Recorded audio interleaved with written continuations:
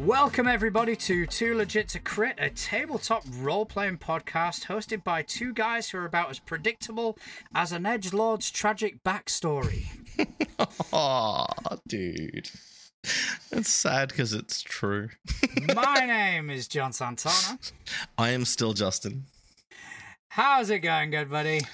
It's good, man. It's going very well. I finally got some D&D back on my schedule, so I'm very, very happy. That is absolutely awesome. So, yeah. How many, tragic backstories have your characters had? Actually, only 2 of my characters have had tragic backstories. Really? Yeah, so it was like, because obviously that's a trope that is very well known in the hobby, right? Of every character has this tragic backstory, and that's why they're out doing what they're doing.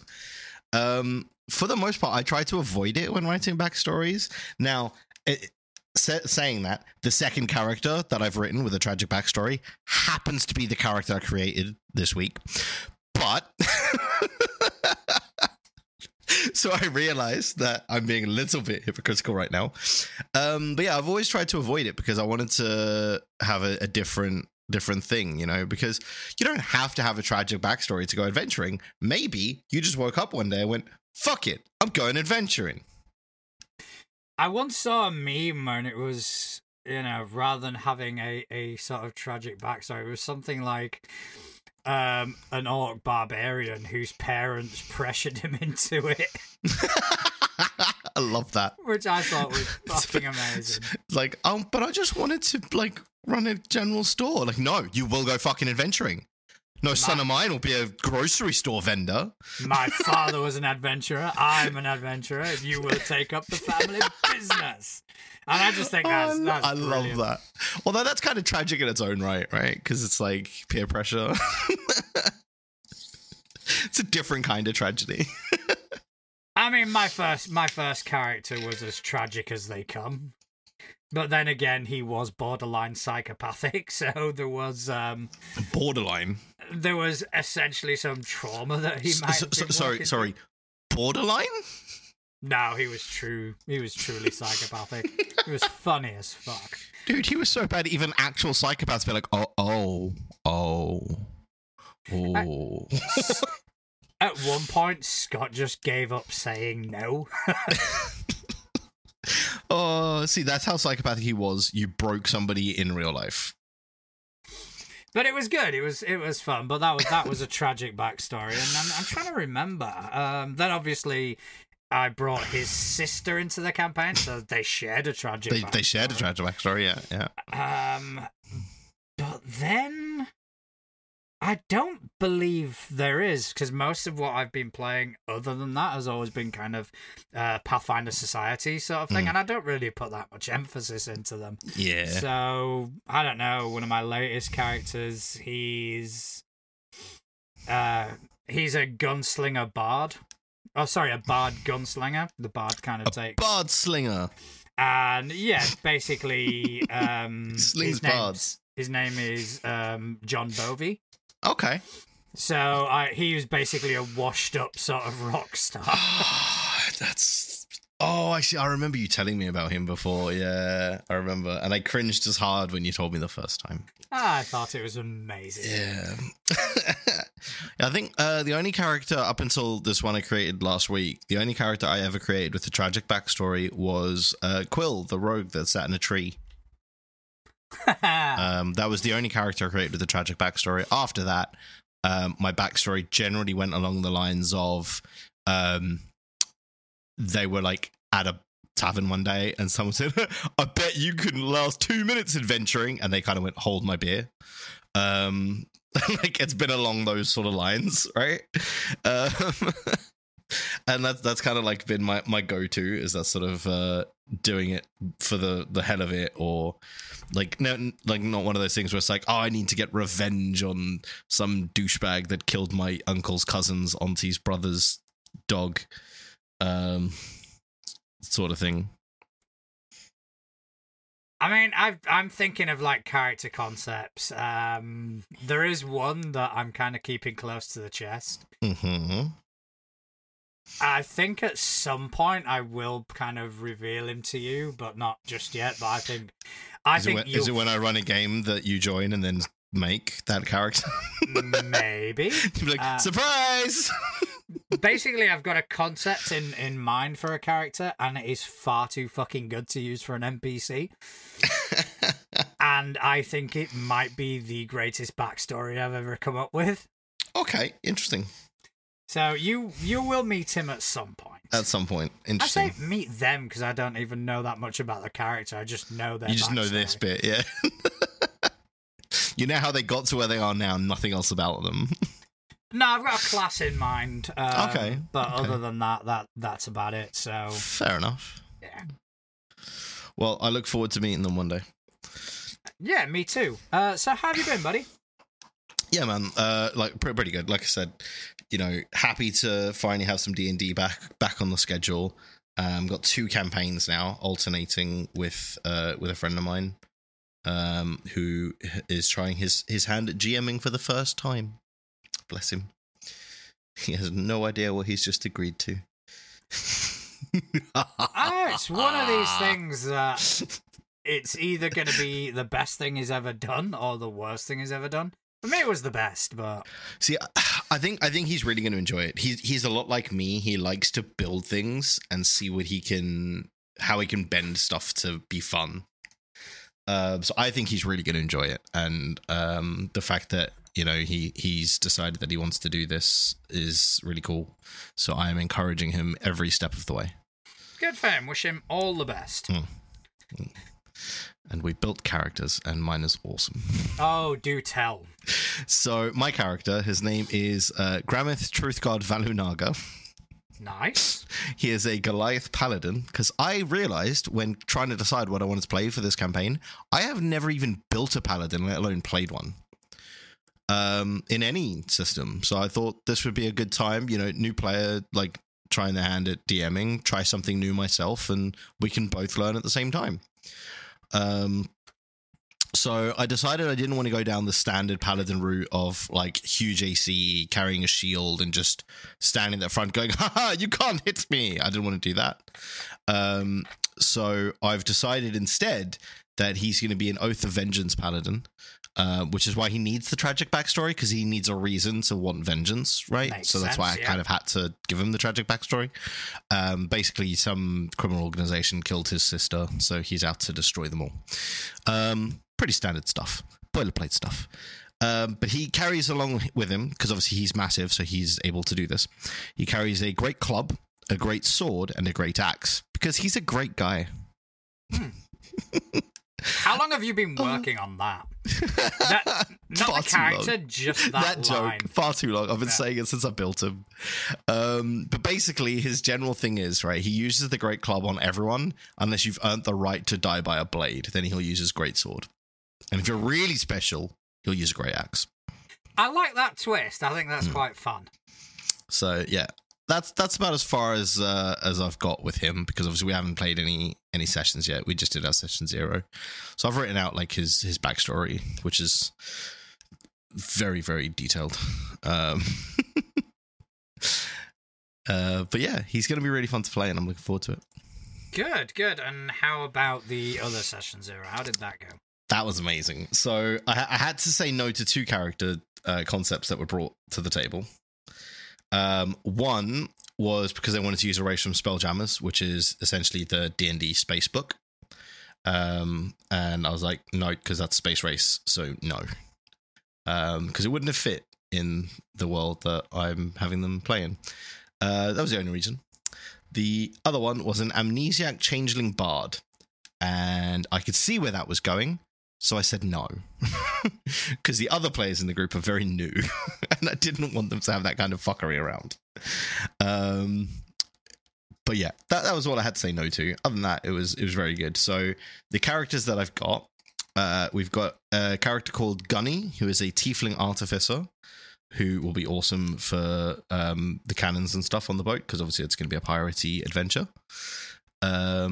We've got a Tempest Cleric, half-elf Tempest Cleric, which would be cool because they get spells like fog and a lot of like weather spells and abilities, which again would be pretty cool. Sailing the seven seas. We've also got, and this is one of my favorites. We've got a Tabaxi druid who is afraid of water canonically. Right. Because to put it into perspective, and I love that he did this. None of these characters are willingly aboard this ship to begin press with. ganged essentially. Actually, the main concept is they've been kidnapped to be sold as slaves, right. And then they're going to mutiny and take the ship. Is the plan? Whether that happens or not, we'll see. But that's the plan. They know that, so they went into it building characters not specifically for the boat, just for whatever their own backstory was, and then it's up to me to twist it and make it work. And I love that he's made this cat that's afraid of water, because Tabaxi are catfolk, right? Yeah. So yeah, this and the fact that he's a druid as well, which means he can actually, like, later on he'll be able to wild shape into like aquatic animals, but he doesn't because he's afraid of water. I love that. It's just such a great bit of flavor. And then the other one, and this is my other favorite, is a turtle bard. So turtles obviously are the 5e version of like the turtle people, right? Yeah. It's a bard named Manfan, who is based around the concept of the Bogan from Hitchhiker's Guide to the Galaxy. Okay. And the way he inspires people is by boring them into doing things better so that he shuts the fuck up. So basically, the canon version is he's such a shit bard, they want him to shut up so they do better. That could work. It's just like, it's going to be so funny. So I'm looking forward to that. But yeah, so we kind of went over the main campaign concept, and things like that. Went through a few concepts that I use for my games. So I use a thing that I like to call that I call like lines and veils. I don't know if you've seen that before. It rings a bell, but I don't think I've really invested. Essentially, it's something that I like to go over in a Session Zero. It's any topics that people absolutely do not want mentioned ever in a game. Essentially, a trigger warning type thing. And then that would go on the lines, which at no point will you cross that line into that stuff being mentioned. And then veils are stuff that they would prefer not to be like on screen. In air quotes, so it'll be, you can like imply that it's happened, but you never outwardly go into it, right? No, yeah. I mean, I think those things are hugely important, especially with a table that may or may not know each other as well. Yeah, I think it's quite good to get those things kind of ironed out at the start. Well, because I mean, I think as well, it also prevents a lot of the posts that we've seen on various Reddits, right? Where, we've got this one player who keeps doing this and it's making everyone uncomfortable. Whereas, like, if you laid it out in your like Session Zero, right, these things are off limits, and then they start doing it, you've got valid grounds to like, dude, look, we all agreed that we wouldn't. So can you just either fucking stop or fuck off, right? So it's just good all round to get those down and listed somewhere. So went through those. And then, just kind of got all of the players to send me a little bit of information about what they were doing before they got knocked the fuck out. Just for my own kind of personal information, which was good. So one of them, because the Tabaxi druid is named Khajiit Hazwares. I'm trying to like map that out in my head to see if there's a joke in there. There is. It's from Skyrim, I think. It's one of those sorts of things. It's a famous quote from a character in Skyrim, I think.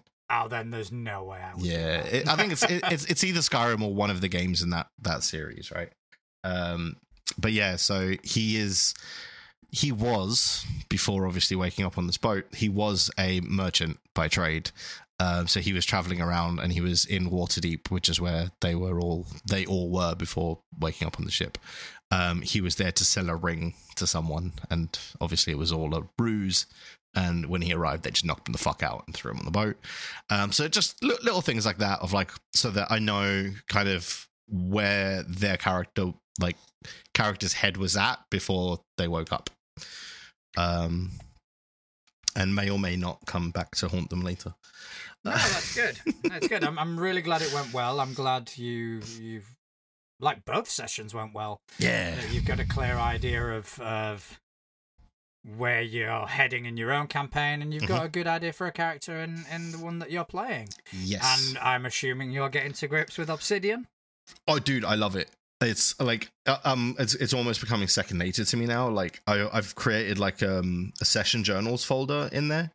So like my session 0, I've written it all out, and at the top I've got like a section for which characters were present for the session. And I've linked those to the character sheets and stuff that I've got for them. So obviously I can, as you know, you can control hover over stuff. Yeah. So I can see like the overview of the character and the full character sheet from D&D Beyond. I've got them in custom frames and stuff. So it's awesome. I love it. I'm so glad I started using it. Yeah, me too. And I've just been using it more and more. And I actually did start using Text Generator as well. It's good, right? It is quite good. It is quite good. I've got like templates already set up for the things that I need. Yeah.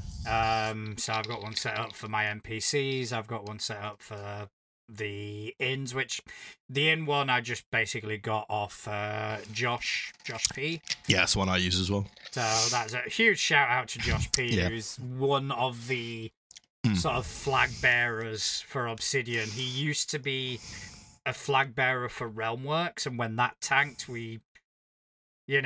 everyone fell silent as we were kind of looking for new campaign managers. Yeah. I went into using Trello, and then all of a sudden someone else in the group went, "Hey, have you guys checked this out?" And thus the Obsidian tabletop role-playing game Facebook group was born. And Josh putting out just so much content. Oh, and it's so good as well. Like I would not have anywhere near a usable campaign manager set up in it without his videos and stuff. It's been absolutely incredible. No, it's great. And he can't, even he himself will say he's not taking all the credit, because he's just basically getting all these modules written by all these different people, and he's kind of putting them in one place and showing people how to use them. So it's such a community-driven project. The Facebook group has become a bit quiet ever since the Discord kind of took off. But yeah, it's still a phenomenal community, and it is a phenomenal program. It is. It's really good. I'm enjoying it. So yeah, I mean, my Obsidian was getting filled out. Yes, because you were playing games yesterday, weren't you? I was. That was my homebrew campaign. We have now kind of crested the hill, in the sense that everything that's happening now going forward is the march to the end. They have traveled the world. They have found out valuable information. They've obtained valuable items. And now it's a case of they are returning to where it all began. And they're heading through the world, essentially. There's a lot of travel between the 2 points, which gives me enough time for some more sort of adventures and more things to throw at them.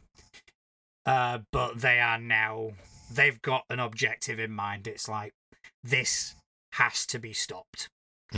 And they are kind of heading towards where the adventure began, and that is going to be the place of the final confrontation. And I'll be wrapping up this campaign. I'm thinking 6 months, maybe. You see, that's the part that concerns me with mine, is very early on, the players are going to need to make a decision, which is obviously going to shape the way that the campaign goes. And I'm very worried about which decision they're going to make. Because I've planned for one, which means they're probably going to choose the other one. But I think our styles differ greatly.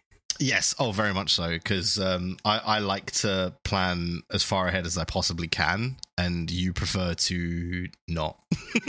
I mean, I plan a point. So Yeah.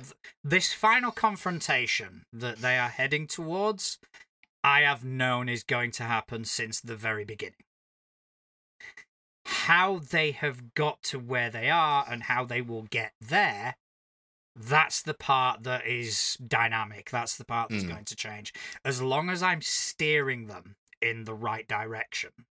Yeah. If they miss out on some valuable information in place A, Oopsie. that valuable information will appear in place B. Yeah. And it will kind of guide them. So for me, they are free to do whatever they want as characters. They will get to this point one way or another. Yeah. So I think that's kind of where we differ. I'm not as meticulous. Yeah. Oh yeah, absolutely. I would agree with that. But yeah, so it is interesting. So this week most of my prep was map making and losing my absolute rag. I wanted to develop a village, sorry. Mm-hmm. Relatively small village, 10 to 12 buildings, but I wanted it to be 100% interactive. So every building they could go in and Yes. there'd be an interior, etc., etc. And I started doing it on Dungeon Draft. And Yes, I saw you posting some stuff to the Facebook. Yes, and I wanted kind of a sort of pathway that led to a cemetery, and I wanted the cemetery to be on a raised sort of platform and all this, and the shadowing was doing my absolute fucking tits in. And I just went, you know what, I'm gonna just boot up Dungeon Alchemist, which is something I bought a while back and I've only used very sparingly to throw together a quick room or whatever. So I'm gonna try do it and see what happens. And yeah, I may have warmed up to Dungeon Alchemist. I built the entire town with the cemetery. I couldn't do raised platforms because either the program's limited or my knowledge is. Yeah. But I did it in a fraction of the time. And on top of that, one of my players they're all quite high level now. They're all 17th. And her character has a spell called Resplendent Mansion. Ooh. Where they can essentially conjure up this huge mansion. Yes. Yeah, I know the one. To rest in and whatnot. So I went, all right, just give me the description and I'll build this mansion. So I was doing that as well. So it's like 4 floors of fucking mansion that I did. Jeez. So yeah, map making has been the primary goal this past week. That's all right. But yeah, the march to the end is on. And then Is that the title of this chapter? Is it? No, I haven't given the chapter a title. I'm just calling it that. But yeah, so I'm sure there's going to be a lot of drama between now and the end. Oh, absolutely. Because the stakes are higher, and I'm going to throw harder and harder stuff at them. So that doesn't sound like you. No, of course not. I'm a soft touch. No, you're going to just keep throwing them Steves. Ah, good old Steve. Yeah, I miss Steve. For those of you listening that know who Steve is, Couch, I'm looking at you. You'll be pissing yourself laughing. For those of you that don't, the first ever skeleton we fought in our first ever campaign, I jokingly called Steve, and then that became the name of every skeleton we fought ever. For some reason, I don't know how that happened.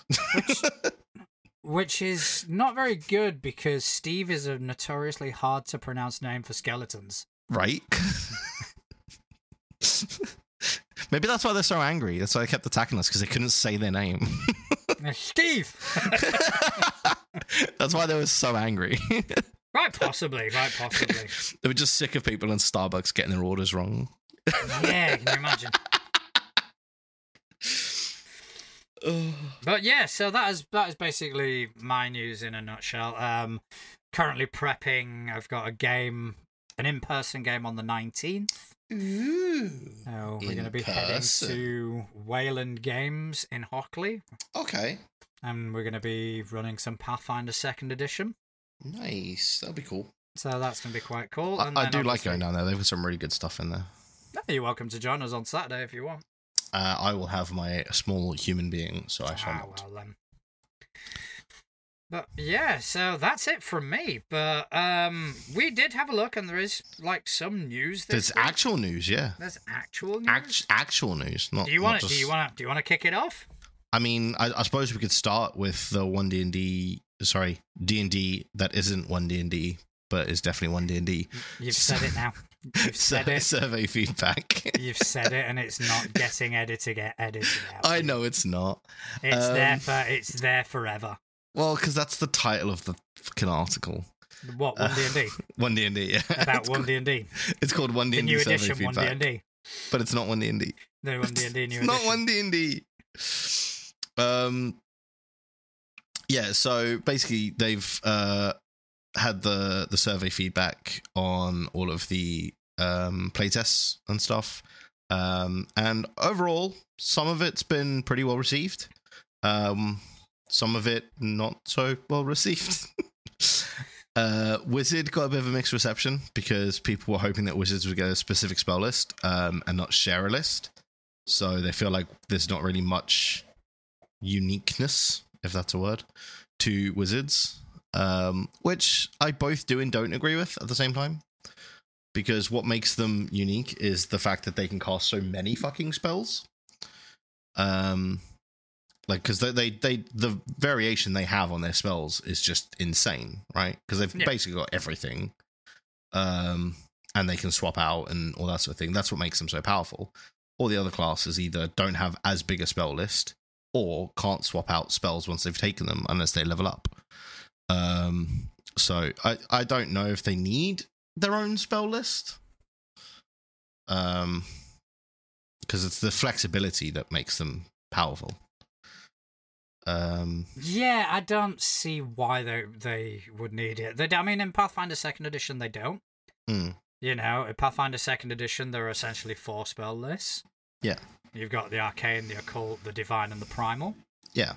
And basically, the Wizard uses Arcane. Well, that's the same list that they would use in the new D&D rules, is an Arcane list.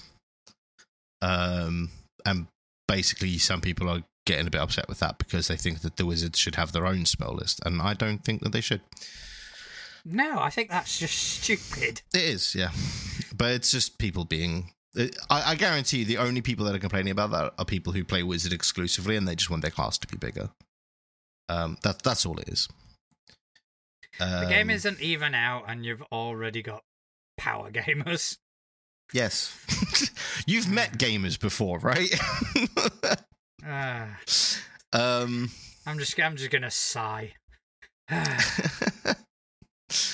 But yeah, so we'll have to wait and see. Although speaking about D&D rule changes, this isn't news related, but it's something that I completely forgot existed, and I was literally saying that it would be a really cool way to do spells in D&D. And then I got reminded that it is actually an official rule that you can implement in your games, is spell points, so essentially like mana for casting spells rather than using spell slots. There is already rules for that in the books, and I just completely forgot they existed. I was very, very annoyed at myself for that. I mean, I'm surprised a lot more people aren't using that system. I personally think it's better. Because Vancian magic is very heavily criticized. Yeah. And, I've used systems that do kind of a variation on the sort of spell points and all that. And Rollmaster being the one that I know the most. Yeah. But Rollmaster's just batshit insane anyway. Well, that's the thing. These aren't new rules either. Like, the spell points variant has been in 5e since the Dungeon Master's Guide was printed. It's from the DMG. And essentially it's just every level has a point cost to cast a spell from that level, and each level, you have a certain number of spell points that reset on a long rest. That's it. Simple as, done. And then you've got a max spell level that you can cast based on your level. That's it. You can cast any mixture of spells as long as you don't go over your spell points. What I liked about Rollmaster is they didn't have the limitation of the level of spell you could cast. It just made it a fuck ton more dangerous. So you were given like a spell list of, let's say, 10 spells ranging from 1 to 10, right? Yeah. Lower level, level 1, your character can cast with relative ease level 1 spells. Yeah. And you can do it with a very minimum or non-existent cost. You do have access to these 10th level spells, which you can cast, but the roll to cast them is ridiculous. And the penalty for fucking them up is absolutely stupid. I mean, I put my spellcaster in a coma for 6 months. Well, I mean, like the ramp up though on the spell points is a bit insane though, right? So the amount of spell points you get at level 1 is 4, which is fine because that's 2 first level spells, right? Because first level spells cost 2 points. Then you get 6, then 14, 17, 27, 32, 38, 44. By the time you get to 20th level, you've got 133 spell points. So think about how many like fireballs you can cast with that, right? 3rd level spells, which is what fireball is 5 point cost. So 133 divided by 5 is 26.6. So you can cast 26 fireballs per long rest.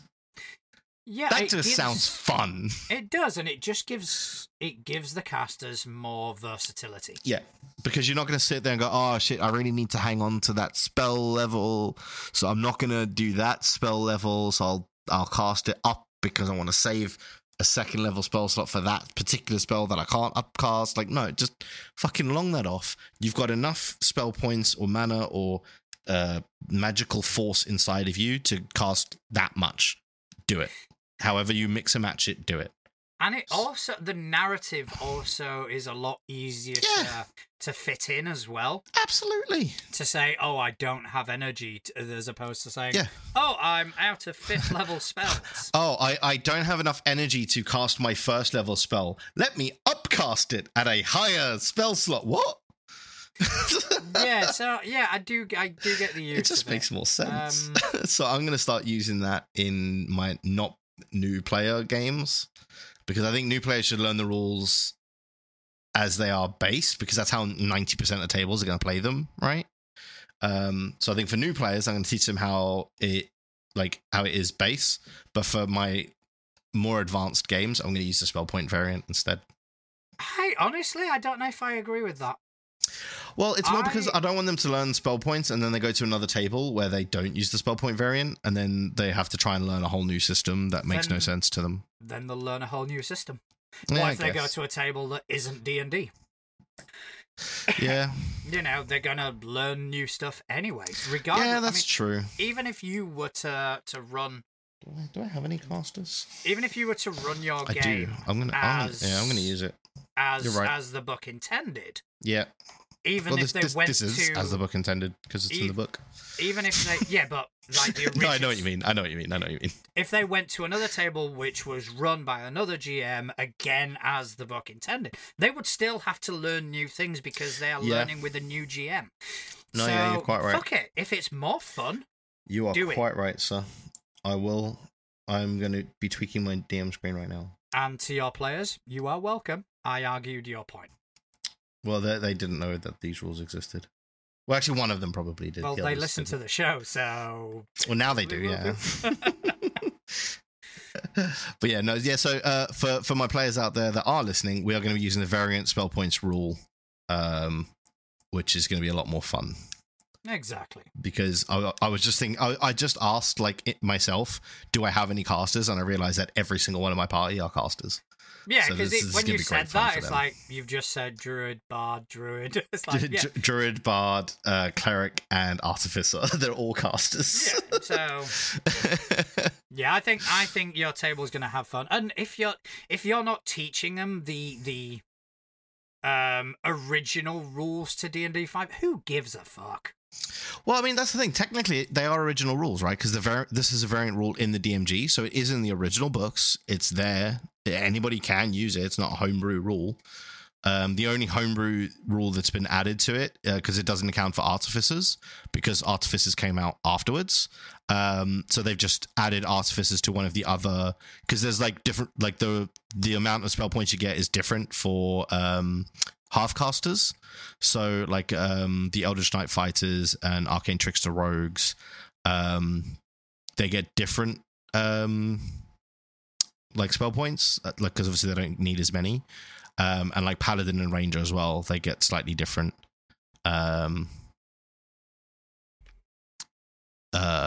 points. So it's just they've added an amendment for the Artificer for how to calculate their spell points, because obviously they didn't exist when the book came out.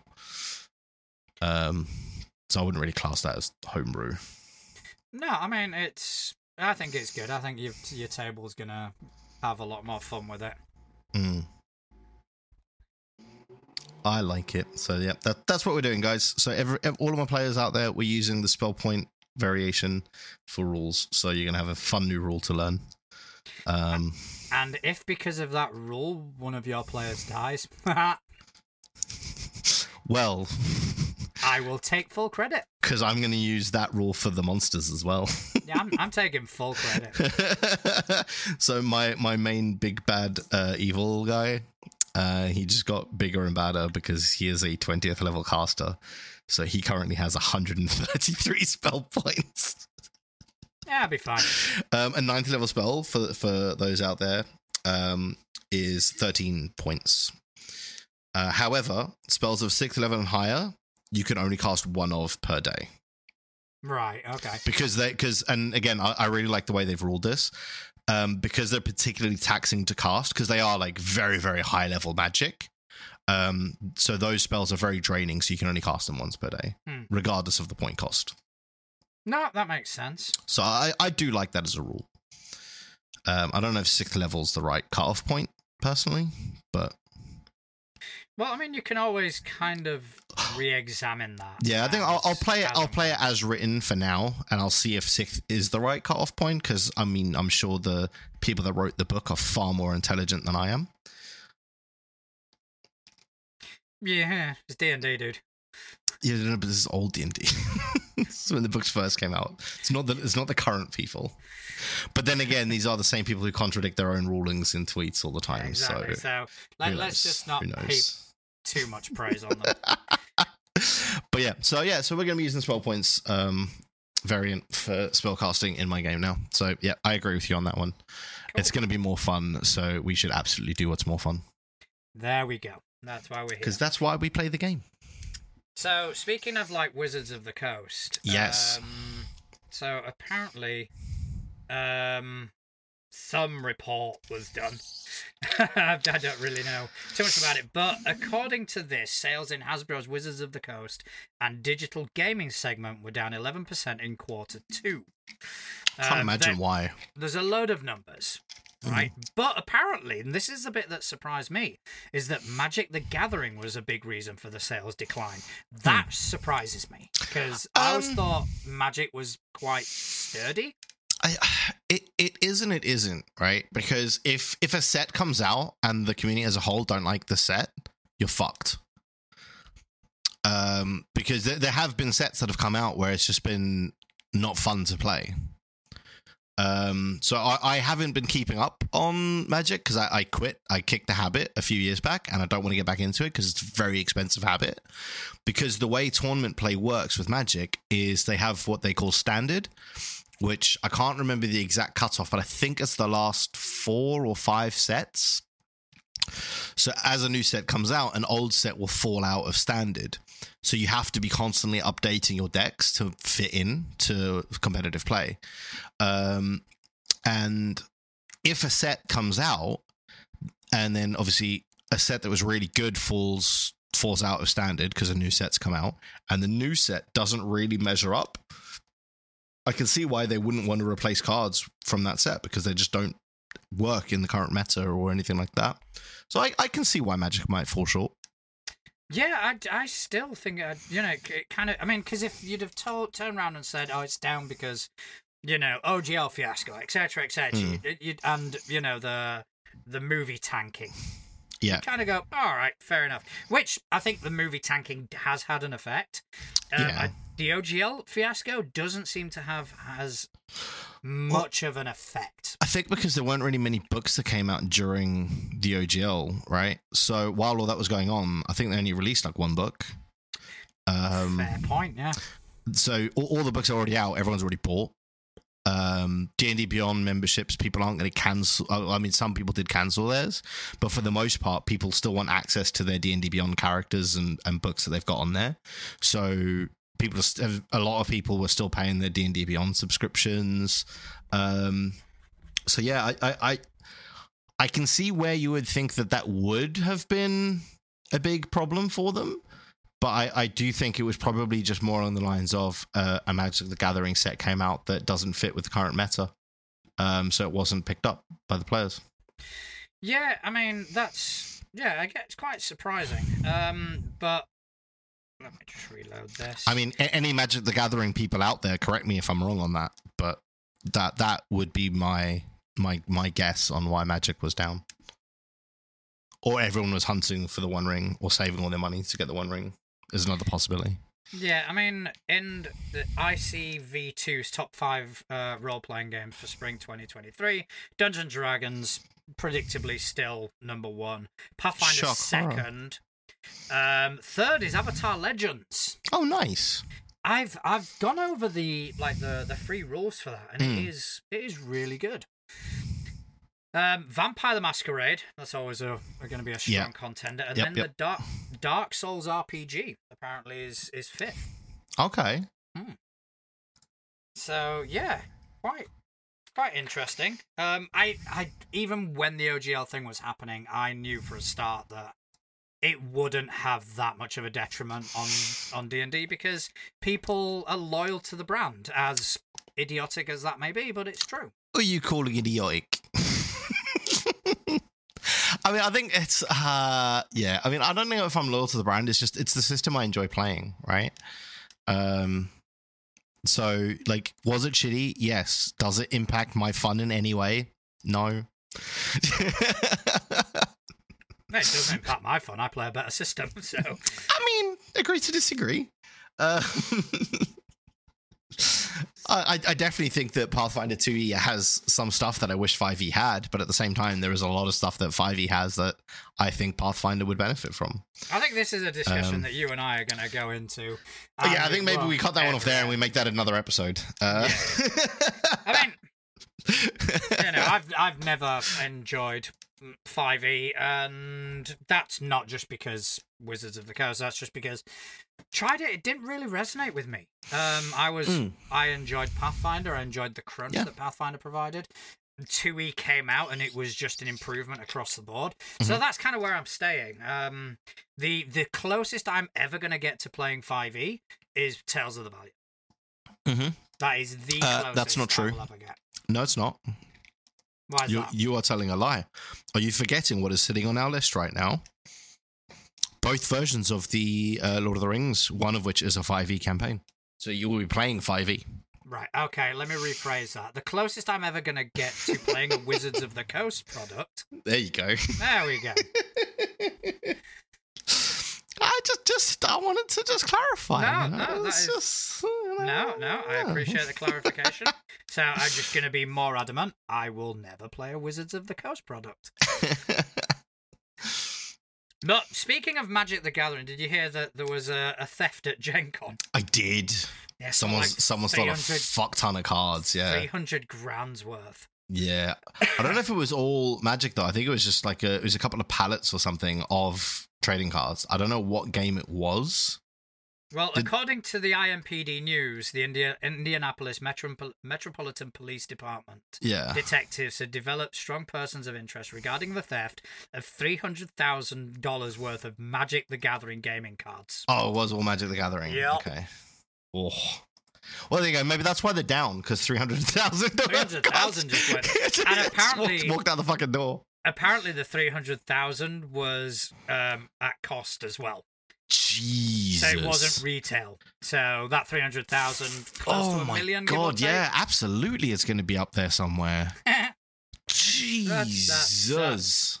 However, that being said, it didn't really put a damper on Gen Con, who apparently had one of their best years ever.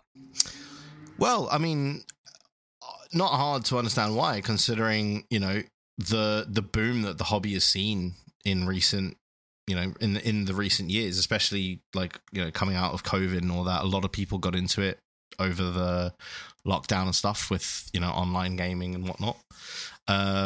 So yeah, I can see a lot of this sort of thing starting to grow in the coming years. Oh God, yeah. I mean, it's where a lot of these companies kind of bring their A game. Oh, absolutely. I know Monty Cook had a good presence there, and, you know, these are just games that I particularly follow. I mean, it's essentially the E3 of tabletop gaming, right? Yeah, and it's, you know, I'd love to go. Oh, yeah, absolutely. Maybe we do a special recording from there one year. When we start a Patreon... Yeah.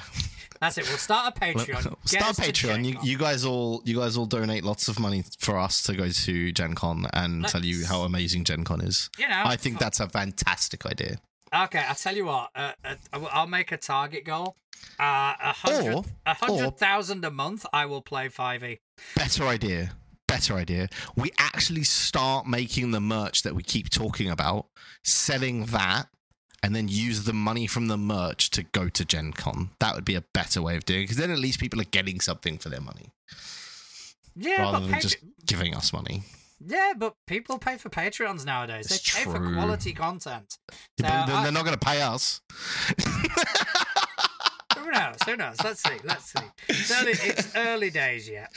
But speaking of Gen Con, there was an announcement from Paizo, which was quite interesting, which may actually change the whole law. Is this the one that was on our list of content for today that I said, wait, what? Yeah, that was. Right. The only reason I didn't mention it last week is because I didn't have too much info. Now I still, don't get me wrong, I've still got fuck all info. But you've got more info. There has been a little hint. Ah, interesting. So amongst the things that were kind of announced for Pathfinder at Gen Con, one of them was there are 2 new classes coming out, never seen before in Pathfinder, so that's going to be interesting. But there is also a new AP coming out, which will directly deal with the death of a major deity. Ah. Now, that's kind of where they left it. However, well, that's frustrating.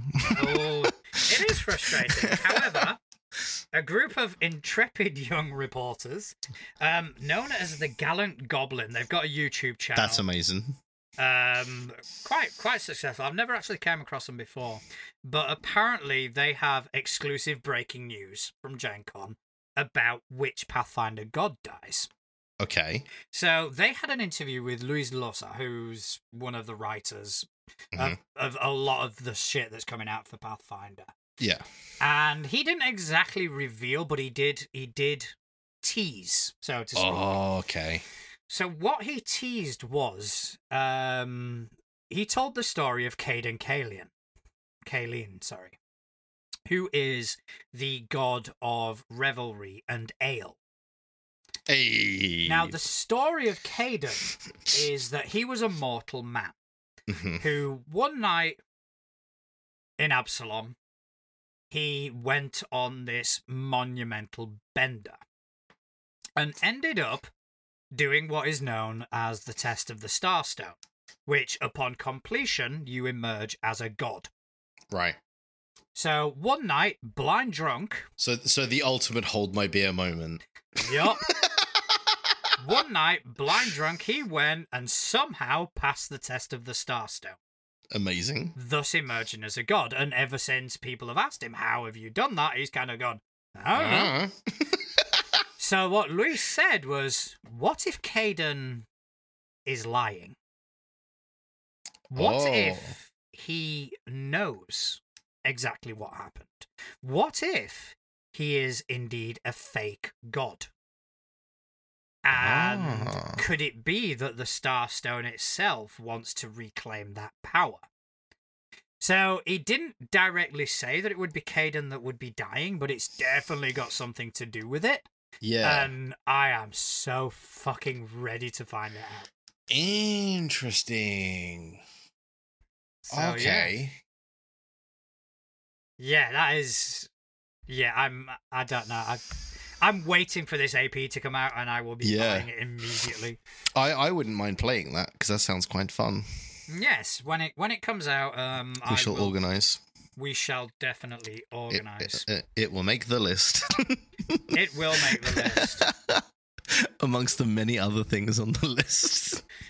True, but I have now repurposed my Discord server into Too Legit to Crit, because I do intend to start getting through some of the list, albeit online. Yeah, no, that sounds good. Well, so what it sounds like you're saying is possibly doing some actual play of stuff. Wow. Right. That's good, right? Yes, Justin, that is exactly what I'm saying. I'm saying we could do some actual plays. Oh, that's amazing, because do you know who else is going to be doing some actual play? Who is that? Dimension 20. They're going to be resuming their production of their actual plays. Those crazy little scamps. Oh my god, that was probably one of the most false segues we've ever done. I loved every fucking second of it. Oh, but I mean, let's be honest though, right? Dimension 20, Brennan in general, I fucking love that man. Yeah, I have to agree. I think he is very fucking good. I don't watch Dimension 20. I don't kind of consume that media. Me neither. But I have seen clips of him. I just love him, dude. He's so good. Like doing stuff with the Adventure Zone, and I think he's so quick-witted. And absolutely, yeah. You know, and when you get him and Ross Bryant together, it's a fucking masterclass. Well, I think like what I love from him, and I can only dream of doing it as well as him, is the way he's able to add tension to any fucking thing he wants somehow.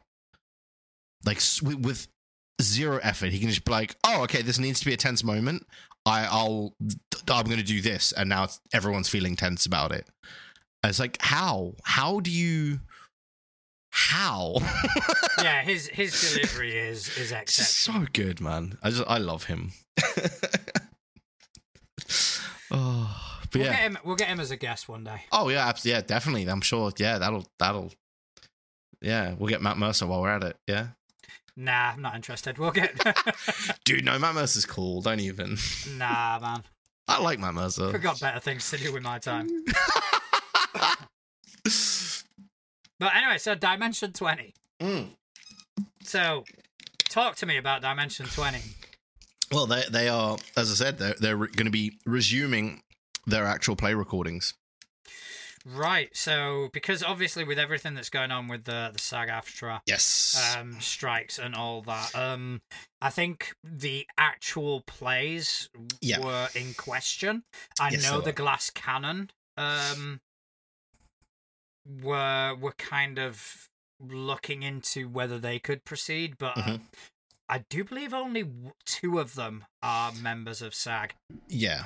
I think it all comes down to contracts as well, right? Because if their contracts are still kind of valid with what the strike is after, then they'll allow it to continue, right? Because it's already meeting criteria or whatnot, right? I'm not sure on that, but I'm not a lawyer. But that's my understanding, at least. But also, having like shows like Dimension 20, Glass Cannon, Critical Role, etc., etc., being able to continue, yes, it definitely strengthens the strike action. Because you've got these big companies that are kind of going, right. Well, we can keep doing stuff. These small companies are still able to make money while we can't. Yeah. So it is added further pressure. So yeah, I'm all for that, man. Yeah. And especially considering especially like Critical Role, I know we like to shit on it a little bit here, but obviously all of the people in Critical Role are professional voice actors, right? So they are all going to be affected by these strikes to a degree, because voice acting is one of the big areas, especially in like video games and a lot of the content that we consume. So like things like anime dubs, just any kind of animation, all of that stuff is all, the amount of work that actually goes into those is unreal. Like you don't realize just how many people are involved in some of the shit that you watch on TV. It's insane. Now, if only they had a list at the end of every program. I know, right? It would, if only they didn't have if only they had one of those that people didn't just sit through to see if there's another scene afterwards.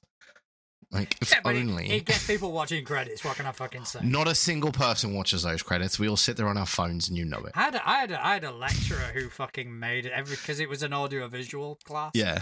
And every time we watched a movie, it's like, we're going to sit through these fucking credits. It's like, why? It's like, as a thank you, for fuck's sake. You ingrateful little bastards. See, now, as part of my job, right, I'm creating training content for things. Now I'm creating all of the training content. I'm also delivering all of the training content. I am so tempted on the very last slides of the last session, creating a credit screen, which is just my name, just over and over again. But they have to sit through. Yeah, the entire otherwise they thing. fail. Yeah, I agree with that. And then right at the end, after all of it, I have a little scene of me doing something stupid. And the music is Freebird extended version. No. The music is Crazy Frog. No, I think Freebird, because they have to sit through it. And it's long. It's awesome, but yeah. This is long, yeah. But yeah. Anyway, Dimension 20, we got carried away again. We did. But yeah, no, I think absolutely the fact that these smaller recordings are going to be able to continue to do stuff is huge. And it's definitely going to help them, especially the voice actors, right? Because they're still going to be working while these strikes are happening, because the voice actors aren't currently working, because obviously nothing's being recorded in voice acting world, because everyone's on strike. So they still have bills like the rest of us. So I think it's good all around. I hope it gets resolved as soon as possible. Absolutely, yeah. These companies kind of fucking see reason, but sometimes companies don't, unfortunately. Mm-hmm. Sometimes they can be quite badly behaved.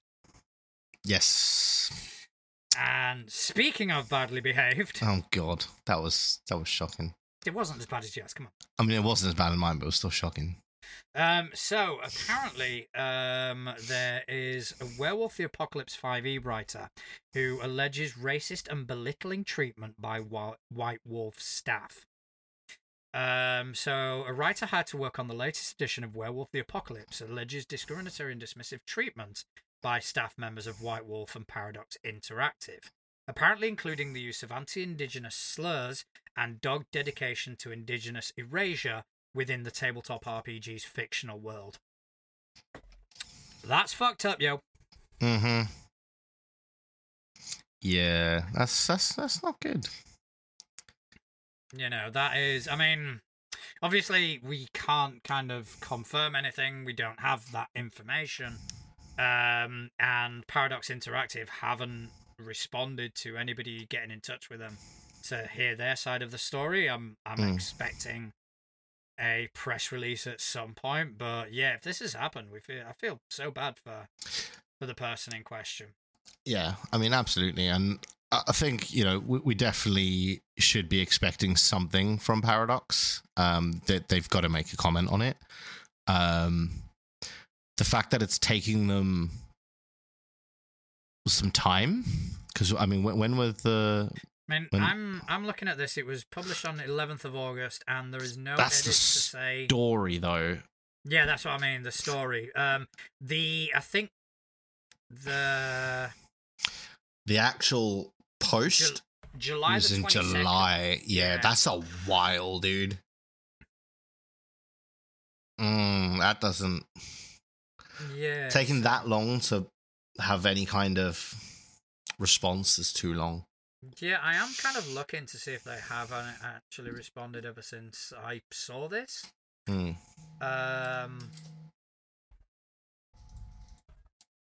I can't seem to find anything. Yeah. So not looking good. No, it is not. So we'll have to keep an eye out for that to see if they ever do make a statement. But there has to be an element of truth to it, otherwise, Yeah, at some point, this person has felt disenfranchised, has felt, exactly. Whether intentional or not is kind of irrelevant. The fact is they were made to feel that way and they shouldn't have.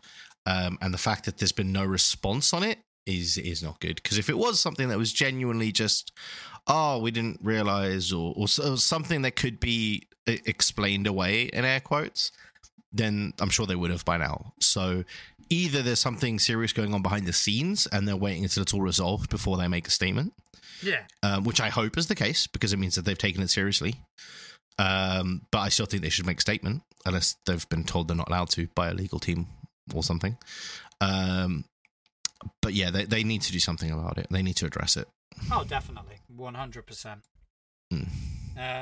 So yeah, I mean, it's a bit of a, and not to kind of end the sort of news section on a downer. Dolmenwood. Yes. Fairy Tale and Folklore tabletop role-playing game raises more than $500,000 in its first day. Jesus, that's a lot of money. That is a lot of scratch, isn't it? Fuck. Yeah, I would love that. We could go to Gen Con. We could go to Gen Con, yeah. Like twice. Just twice. And, come back with 300 grand's worth of Magic the Gathering cards. For the record, we did not do that. We definitely did not do that. That is not an admission of guilt. You should check out my new deck. Of unreleased cards. No, don't do that. The Pinkertons will be around. They'll be knocking on my door. Yeah. Give us our cards back. Give it back. Give us our cards back. Yeah, you were able to steal $300,000 worth of cards, get them on a plane, fly them back to the UK without anybody noticing. Give us our cards back, or Wizards of the Coast will sacrifice more babies. So yeah, Dolmenwood is an upcoming fantasy role-playing game set in a world inspired by fairy tales and folklore. Obviously, the Fae, we're kind of seeing a bit of a resurgence. Yes. Obviously, with games like Vesson and things like that. But Dolmenwood is fantasy, rather than kind of being set in the 1920s or anything. It looks really, really interesting, to be honest. And 500 in what was it? 500 grand? Yeah. $500,000 in a $500,000. Yes. So apparently it shattered its funding goal in the first 45 minutes. That's incredible. It's a fantasy adventure set in a lavishly detailed world inspired by the fairy tales and eerie folklore of the British Isles. I mean, just looking at the art on the covers of the books, it looks so good. It does look good, doesn't it? It looks very, very nice. I'm just trying to see what system See if there's any system information. But yeah, no, it's definitely worth looking into. Especially, I mean, because who is it actually published by as well? I can't even see an actual publisher. Well, it's over on Kickstarter, so let's head over to the old Kickstarter and have a look. Have a look there and see if we can find out the have a little sneaky peek. The old system. Yeah. Apparently you got six different kindreds, humans and a handful of Fane spy creatures, and 9 different character classes, as in cleric, enchanter, fighter, friar, hunter, knight, magician, minstrel, and thief.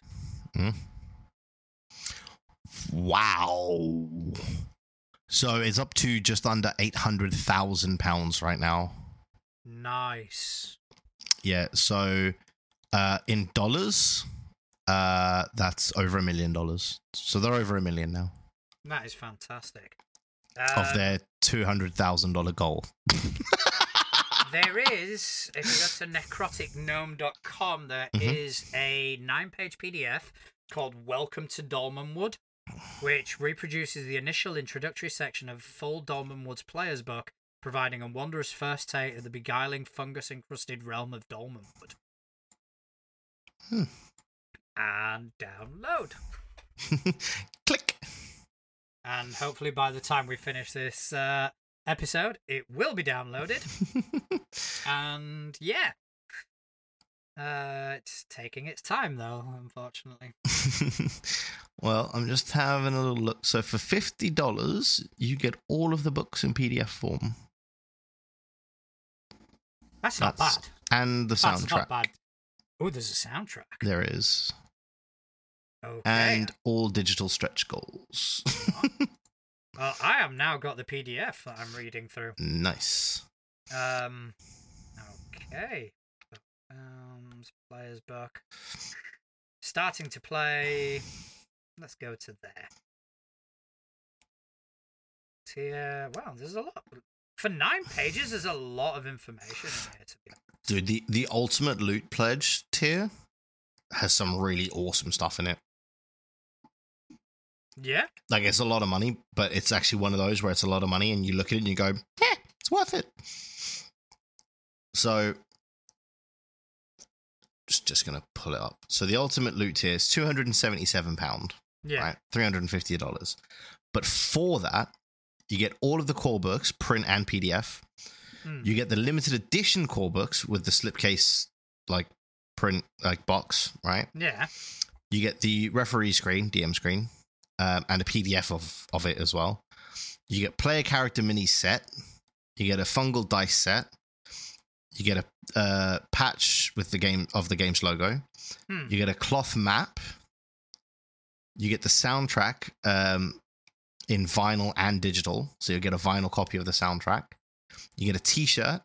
You get the enamel pins for the noble houses within the world.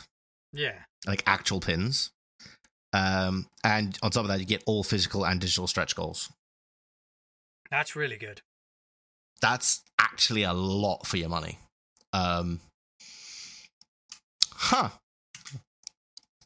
tempting, not gonna lie. I've got there's a 76-page preview as well. Boom. Apparently it's based on old school essentials. Okay. So yeah, definitely worth looking into. Yeah, I think we'll have to have a little play around with that. Yeah, definitely. Very interesting. Have a look at the preview, and I will tell you what I think next week. Sounds good. So now, would you like to head over to the couch? I think we should. All right. So, bring up jot form. Plop, plop, plop, plop, plop. There you go. Walked over. Wow, that was some incredible Foley work. Right? It was amazing. Dude, it was like you were in the room. It was like I was looking around and kind of. It's amazing. Where did those footsteps come from? That's why I'm not a voice actor, folks. So, only the one question this week from the couch within us all. Yep. From the Enchantment Under the Sea dance at Hill Valley High. Amazing. Okay, so how do you feel about lore players? Listening to other lore podcasts, how do you deal with a player that has a mind full of facts and lore about the system you are playing? Especially if they write it into their character, would you go against their knowledge or use it to your advantage? I would use it to my advantage, absolutely 100%. And if I felt I didn't know enough about the world to begin with, I would either tell them from the get-go, look, I don't know this world as well as you, so if I make mistakes, I make mistakes. I would make sure that I got that out early in the session 0, because I would hate to like counter something that is really big in that world that I didn't know about, right? So like if there was a major event in the world, like for example, this thing that with the Pathfinder with one of the gods dying, right? If I didn't know the Pathfinder lore and then I wanted to use that god after he's dead, to a lore player, that could be very jarring, right? So I would definitely try and work with them to make it right. But I would absolutely use their knowledge to my advantage, and I would run not necessarily story points through them, but lore points through them to make sure that I've read it correctly or understood it correctly if they know more than me as well. I wouldn't. I know you wouldn't. I think the difference in system is a factor here, because you play a very closed system. Yes. Yeah. You play a system in which you have to own the books. You have to, the information isn't freely available. Whereas Pathfinder, everything's freely available. Whether that's mechanics, lore, etc., etc. Perhaps not lore-wise in not specific detail, but it's easy for me to go to pathfinderwiki.com. Well, we've got the same sort of resources for 5e, but there is also just some stuff, like you can't know everything, right? There are events that have happened in 5e that I just have no fucking clue about because I've never read about them. No, but I do have access to them, and I can kind of pick and choose what information to use at what point. In terms of the player having that knowledge, I always caution them into avoiding relying on it, because especially in a homebrew campaign, I am going to pick and choose what I want to use, and I am going to adapt the lore to whatever fits the campaign I'm running. So case in point, right now I've got the characters that they have to traverse a continent, essentially to get to where they need to be. And we were having a look at the map, and they were going, "Oh, we could go here, we could go there." And I just went, "Just slow down a second. There is something happening to the world which is already built into the campaign.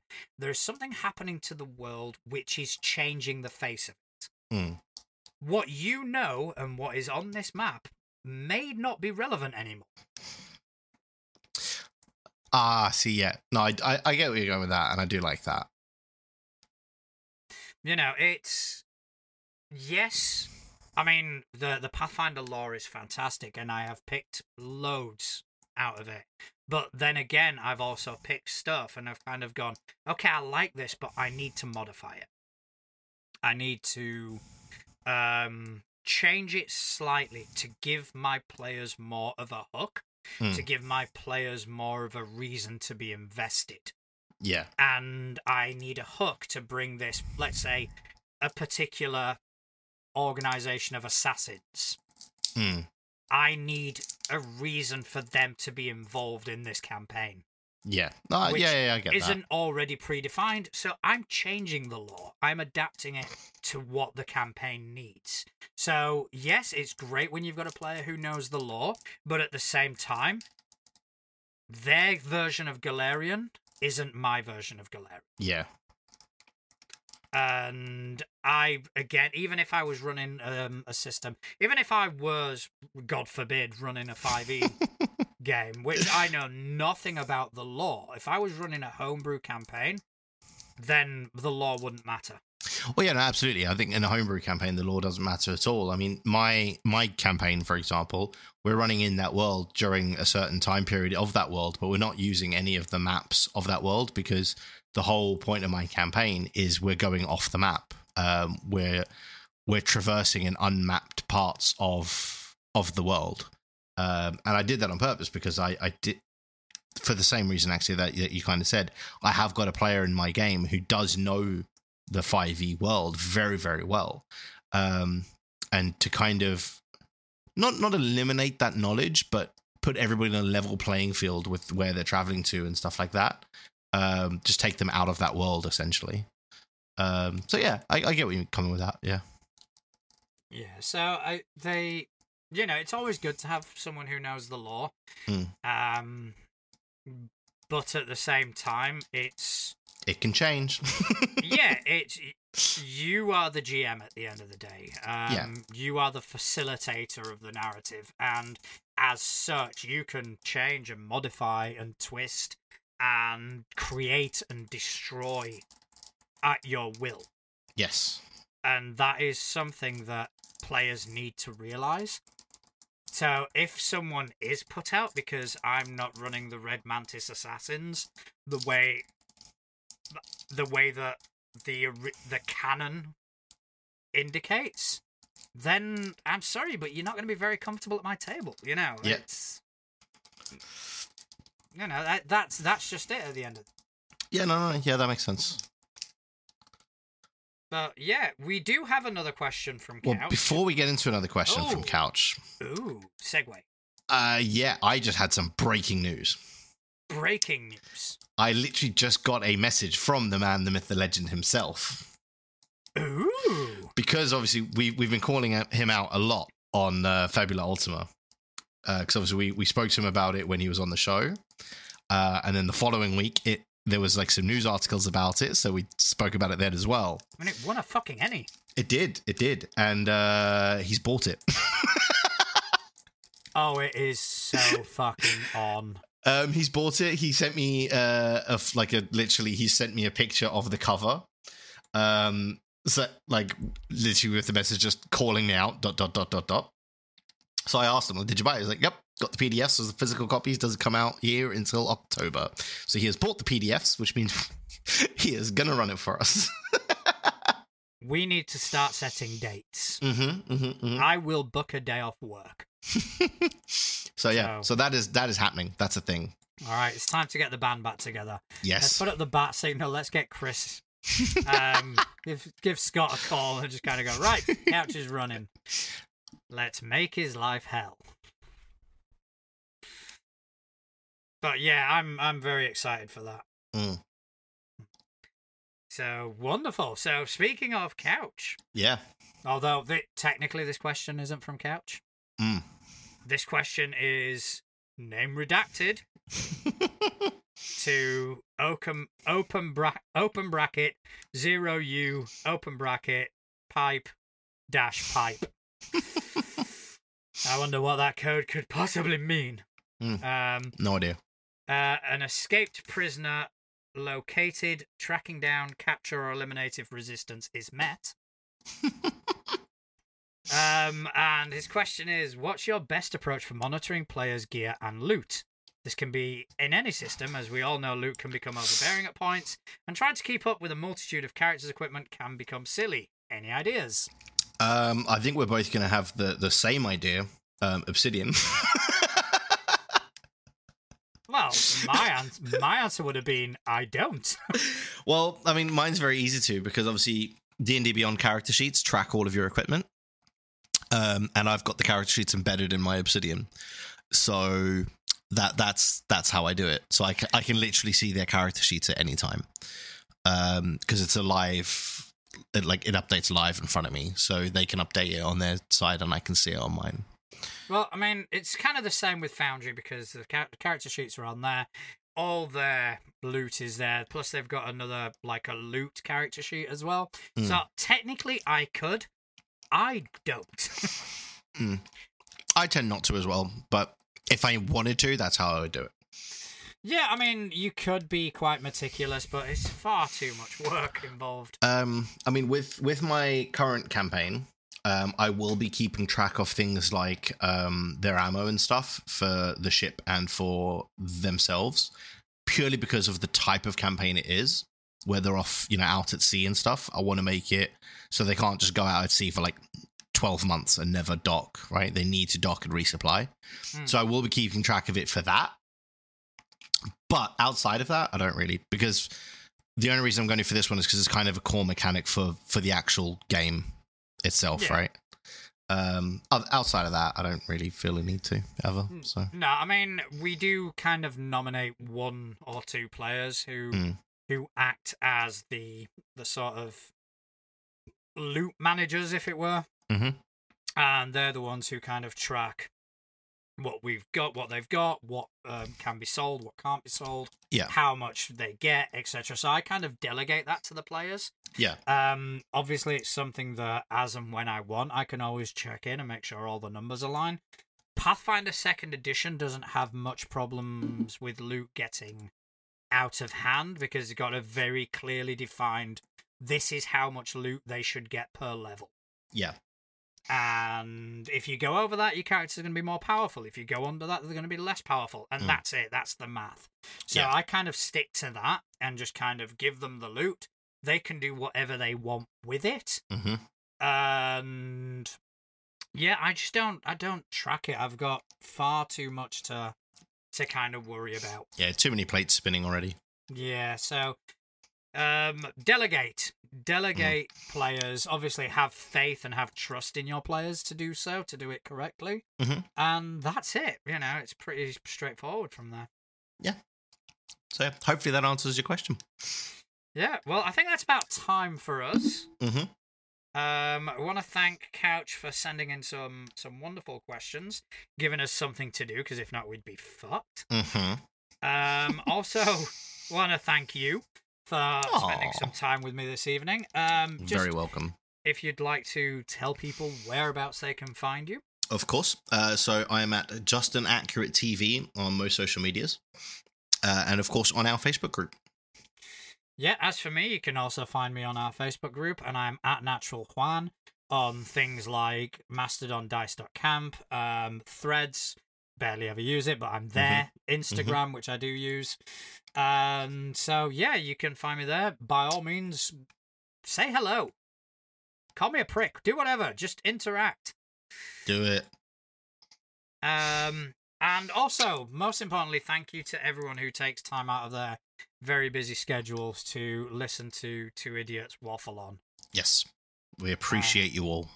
We do indeed. Thank you ever so much, and good night. See you later, everyone.